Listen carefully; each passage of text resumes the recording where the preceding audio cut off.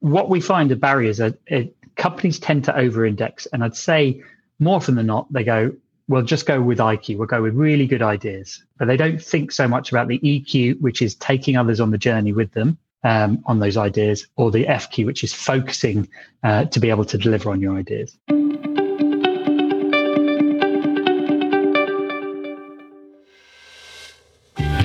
Hello, and welcome to the Helping Organisations Thrive podcast. This is your host, Julian Roberts. This podcast is to provide leaders with insights, discussions, and robust strategies to help their companies thrive. We'll be interviewing business leaders, owners, experts, and thought leaders in the field of business resilience. Do enjoy the episode. Welcome to Helping Organisations Thrive. Today, I have the pleasure of Faris Aranki. Good to see you, Faris. Good to see you too, Julian. Real pleasure to be with you today. Yes, good. You are the founder and CEO of Shigeto Consulting, an innovative consulting firm supporting businesses and individuals to improve their strategic focus and EQ. And you help sharpen companies' effectiveness through the formula of success equals IQ times EQ times FQ, which made that. We'll come into conversation about that later. And today we're going to be exploring how to get the best out of your team. But before we go there, Faris, what do you love about what you do? I love loads of things about what I do, Julian, not only being on podcasts to talk about it, but more specifically, it is around that effectiveness part. It is about helping teams be better after I work with them than they were before I worked with them, about how they come together, how they work together. And it's kind of like that epiphany moment. I actually started my career as a school teacher, and in many ways, it was very similar to the first time you see a child learn something and you realize their life is going to be different from that point onwards. And that's the same feeling I get when I work with teams and companies, and you see that aha moment. And that's what I really, really enjoy. When did you have that moment for your business that you realized this is what you love doing in terms of helping companies, helping teams to get those aha moments, to get those moments where they become even more effective than they are now? Well, I'd always had that, but I hadn't focused solely on it, right? I would only get that aha moment if my career before I started, what I was doing before I started my own company was more of a classic strategy consulting role, where 90% of the work was actually doing analysis and coming to answers and finding solutions. And then at the end, you'd present them and you might get an aha moment. But actually, most times I didn't get an aha moment because most people looked at the content and went, no, I don't get it, or we're not going to do that. And that's when I realized, do you know what? I enjoy that final bit and actually getting people to coalesce around an idea, get them excited around it, get them to be honest with each other, what they thought about it. So why not just focus on that part? And that's what I set a business up to do. Fantastic. And today we're going to be exploring how we can get the best out of our teams. And I think what I'd like to almost start with really is how do we know what is the best for our teams? And when we talk about the best and the high performance and everything else, how do we know what we're aiming for? How do we know what we're going to create is going to be the best for the team we have or the organization we currently have? Yeah, great question. And that, because that could be how long is a piece of string. Really, for me, success and the best for a team can only come from the team being really clear on what they're trying to achieve.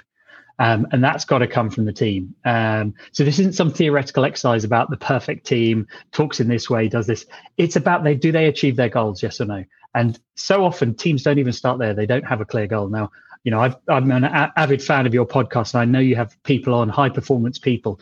And the one thing they all have in common is they have very, very clear goals. And it doesn't matter what those goals are. It could be just, we all want to just turn up to work on time. We all just want to leave by 5. Okay, great. As long as you all are clear about that, let's make sure you do that in the most effective way. So performance is measured against your goals, really. It's as simple as that, but it sounds simple, but many teams don't have it agreement, don't have it written down, don't have it in mind. So we often start there when we work with them. Interestingly, I've been on a bit of a journey with goals. I've got less concerned with outcomes so much and more concerned about the process. And I just sometimes we get, I don't know, do you think sometimes goals can be not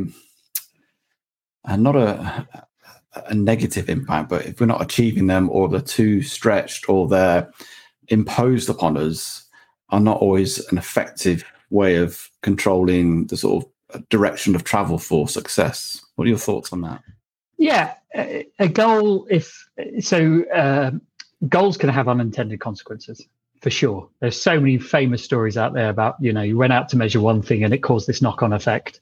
And so you've got to be careful of that. And I think being too beholden to something too specific it's going to make it more difficult. And you're going to beat yourself up more. So what do I mean by that is, it's one thing saying, I want to become a footballer. Okay. But it's another thing saying, I want to specifically become Lionel Messi. I want to play for Barcelona. So the more specific you make it, great. You'll read all the books, say, make it as specific as possible, but you are giving yourself a very hard stick to beat yourself up with. And you will push too hard. So often what I do with goal setting is not to be so overly specific and to be sort of go up a level. What are you trying to achieve as an objective rather than a specific number? And that might be, what is a feeling that you want? What is an ideal of how you work together? So yeah, it's a real difficult balance. It's more an art than a science, setting goals, I think, nowadays, whereas previously we were always told it's a science. Yeah, I think it's been very much, let's set smart goals and be very specific about it so you can measure them and know you're going to achieve them and everything else. And I get that. And it's important to have some sort of milestones along the way. But also, as you say, is to almost have that ability to reevaluate and change things. How do you sort of play that into, you talk about taking it up a level goals. Is that sort of taking it more like to purpose and mission and vision? Is it that sort of stuff? Yeah, it is. And I think these things always brought best to life. Let me tell you a short story about one of my clients that I was working with. So I walked in and I said to them, what is your, what are you aiming for as a team? And this is the senior leadership team. And they said, well, we've got a clear vision. It's on our website. Here's the thing. And I read it, and it was all about, we want to be, we want to help human society be race into space, environmental work. They're an engineering firm. And I said, okay, great. Now let's have a look at all the work you've done in the last 3 years. And I looked at the collection of work they've done. It was just a random collection of projects that they seemed to have picked up through one means. And none of them were even remotely focused on what they had written as their vision. And I said, okay, help me out here. Either your vision is wrong, okay, or you're really bad at getting projects that link to your vision. And after a bit of silence around the room, one of the guys went, do you know what? I'll be honest with you. I'm just here to make money. Right. And someone else, another of the directors said, that's why I'm also in as well. I just felt we had to make something up to make it seem appealing to the outside world.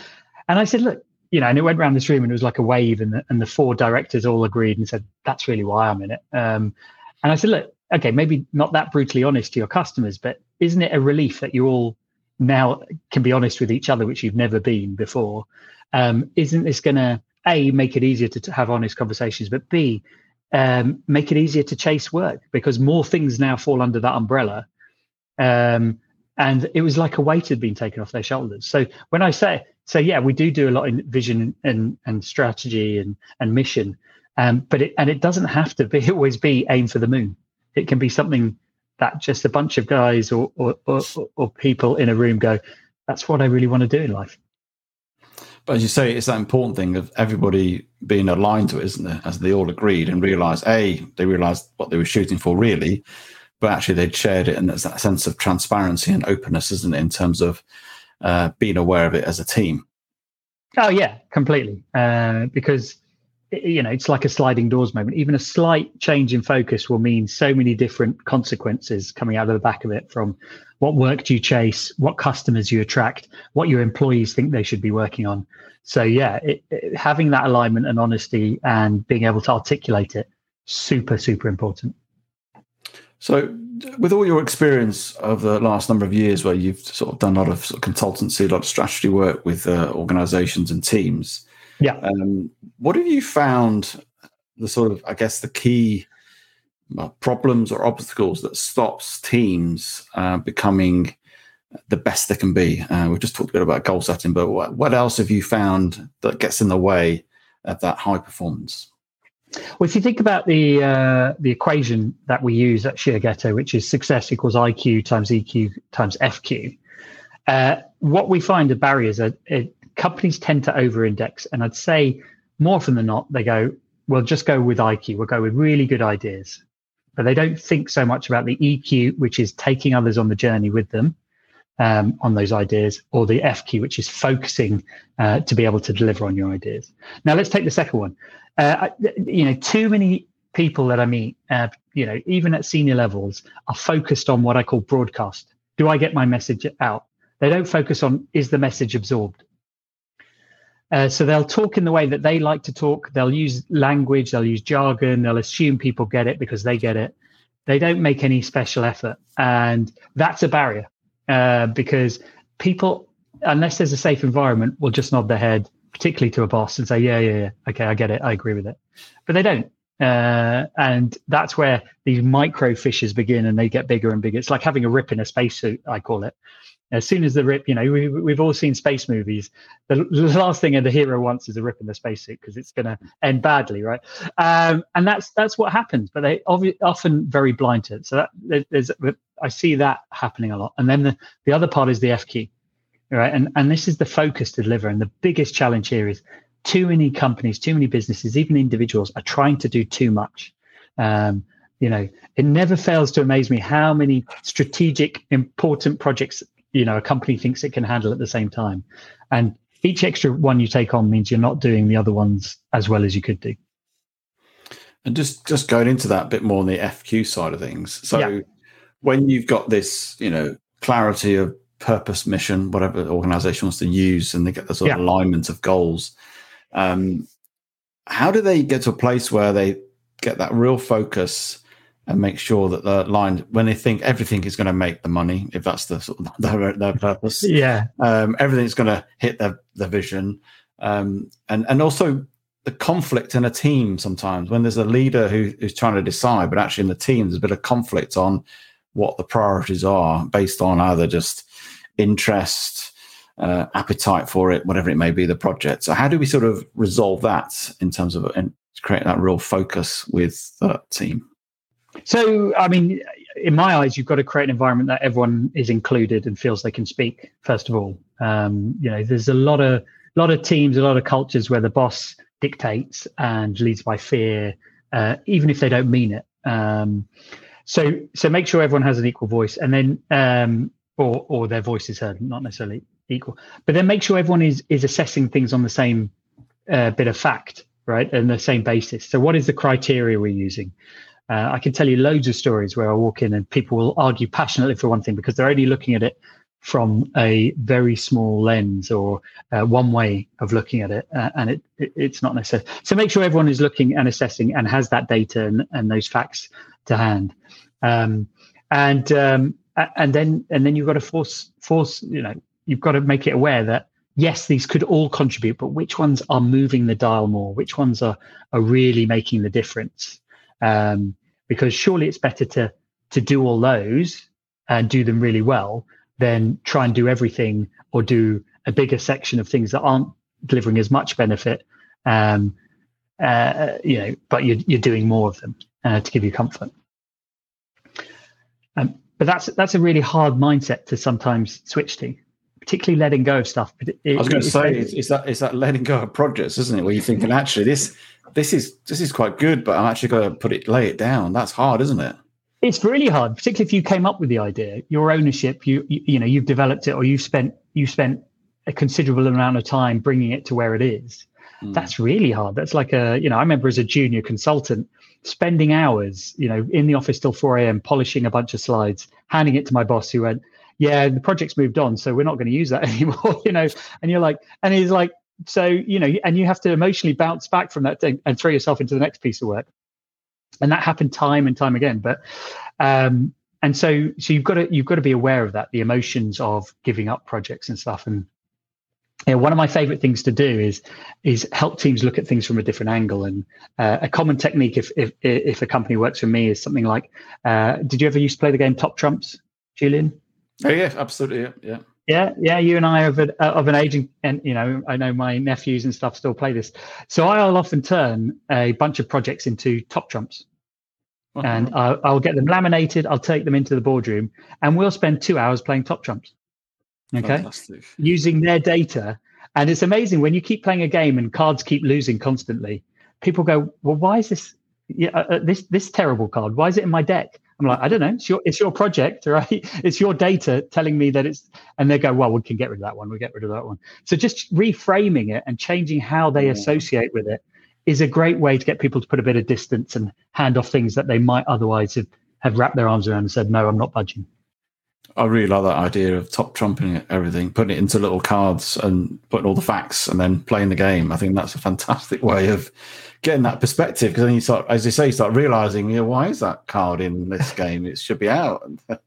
Yeah. And this is a common theme when people work with us. We, as I alluded to earlier, I started as a school teacher, so I have about 1,001 games that I was taught to try and help children engage with learning, and I found repurposing them in the boardroom or with senior teams is just as useful, because it's all about that reframing and changing the emotions around things. Or so often I'll get senior executives to stand up and do some kung fu together, to play top trumps, to do things, and they'll look at me and go, why are we about to do this? And I'll say, trust me, it's to let go of something or change how you look at it, or even just see your colleagues in a different light, which can often create the breakthrough in an impasse that otherwise would just have us sitting around debating for hours. Yeah, and as I say, just physically moving people around can do something, can't it? In terms of either a different location or a different space in the room, can actually start to see something in a different place, because you just got that physical movement and it changes your perspective. You said something about making sure that in terms of in a team, making sure that people's voice is heard. How do we create an environment where people feel that their voice is heard, but also they feel they can share things? So that initial thing of, physically I can share this, but also I'm heard actually in what I'm saying. Yeah. So I'm going to give two examples that I love doing with teams. So number one, I unashamedly borrowed from the likes of Amazon, which is the pre-read. So nowadays, any meeting, which particularly if it's a decision meeting or a sharing of views meeting, I will get teams to share their views ahead of the meeting, and they'll submit them all into me. I will then anonymize their views and circulate that as a document, so that everybody has to read everyone else's view and they don't know who belongs to who. Okay. And I did this once with a team where they had one member of the team who was a very quiet, introverted, very physically small, petite lady, who the rest of the team never, ever talked to her or asked her opinion in a meeting.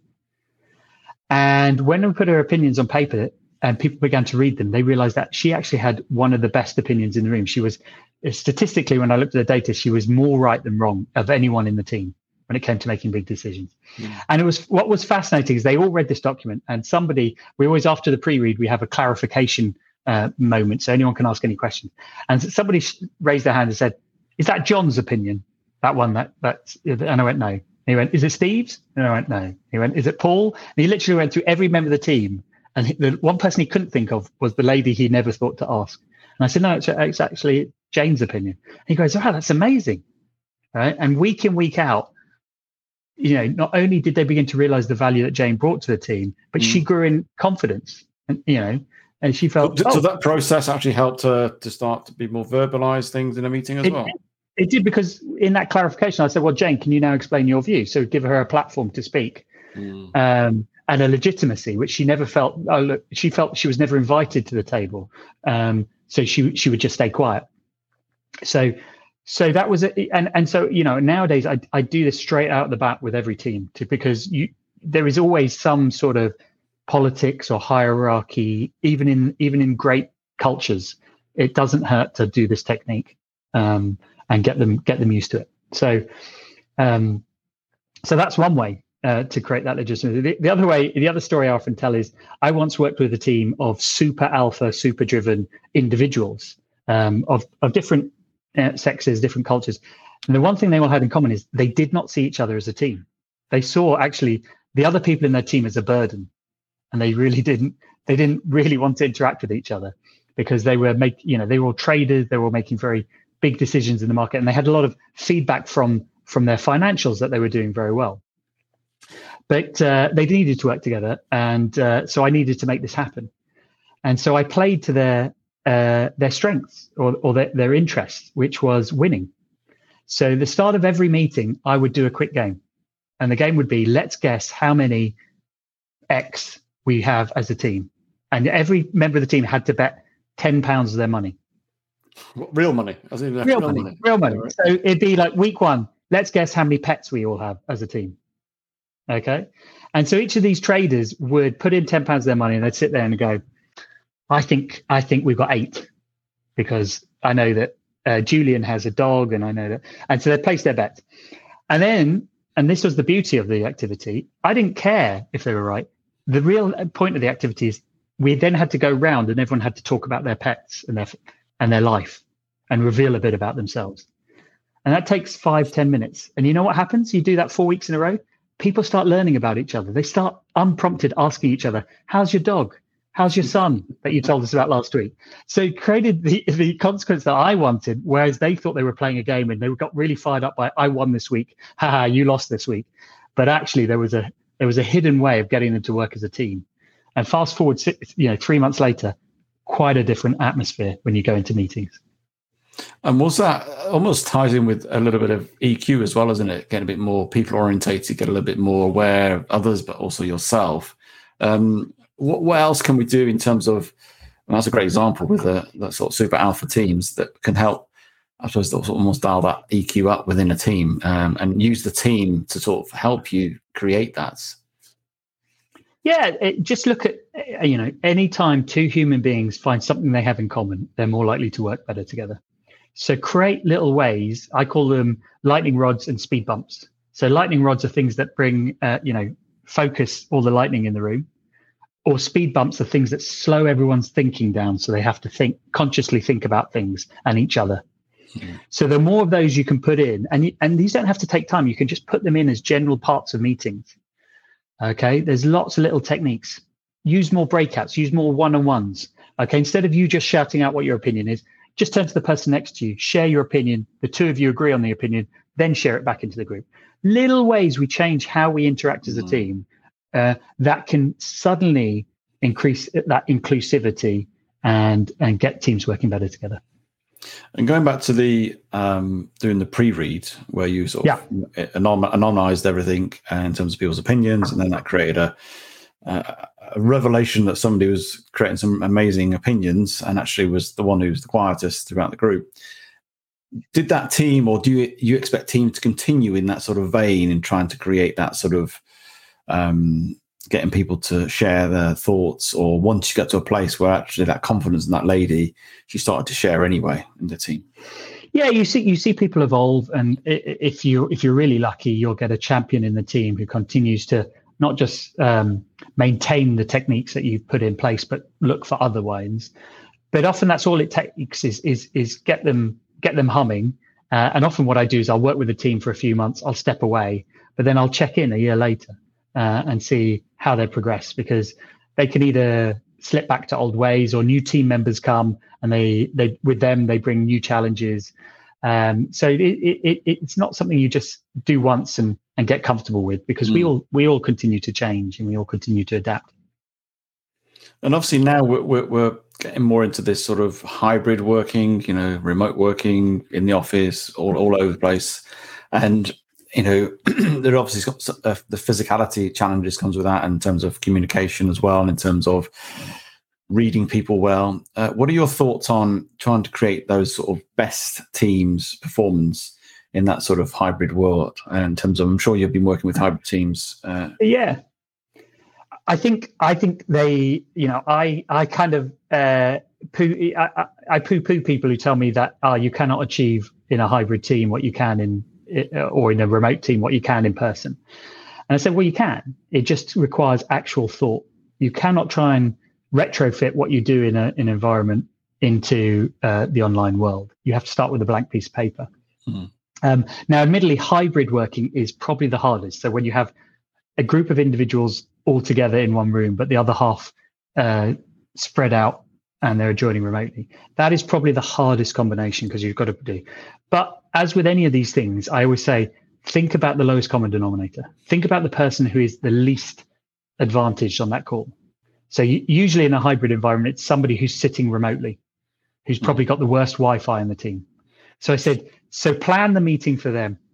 Assume their Wi-Fi will go down, right? So have a backup way to connect them. Assume they won't be able to interject. So give them a room buddy.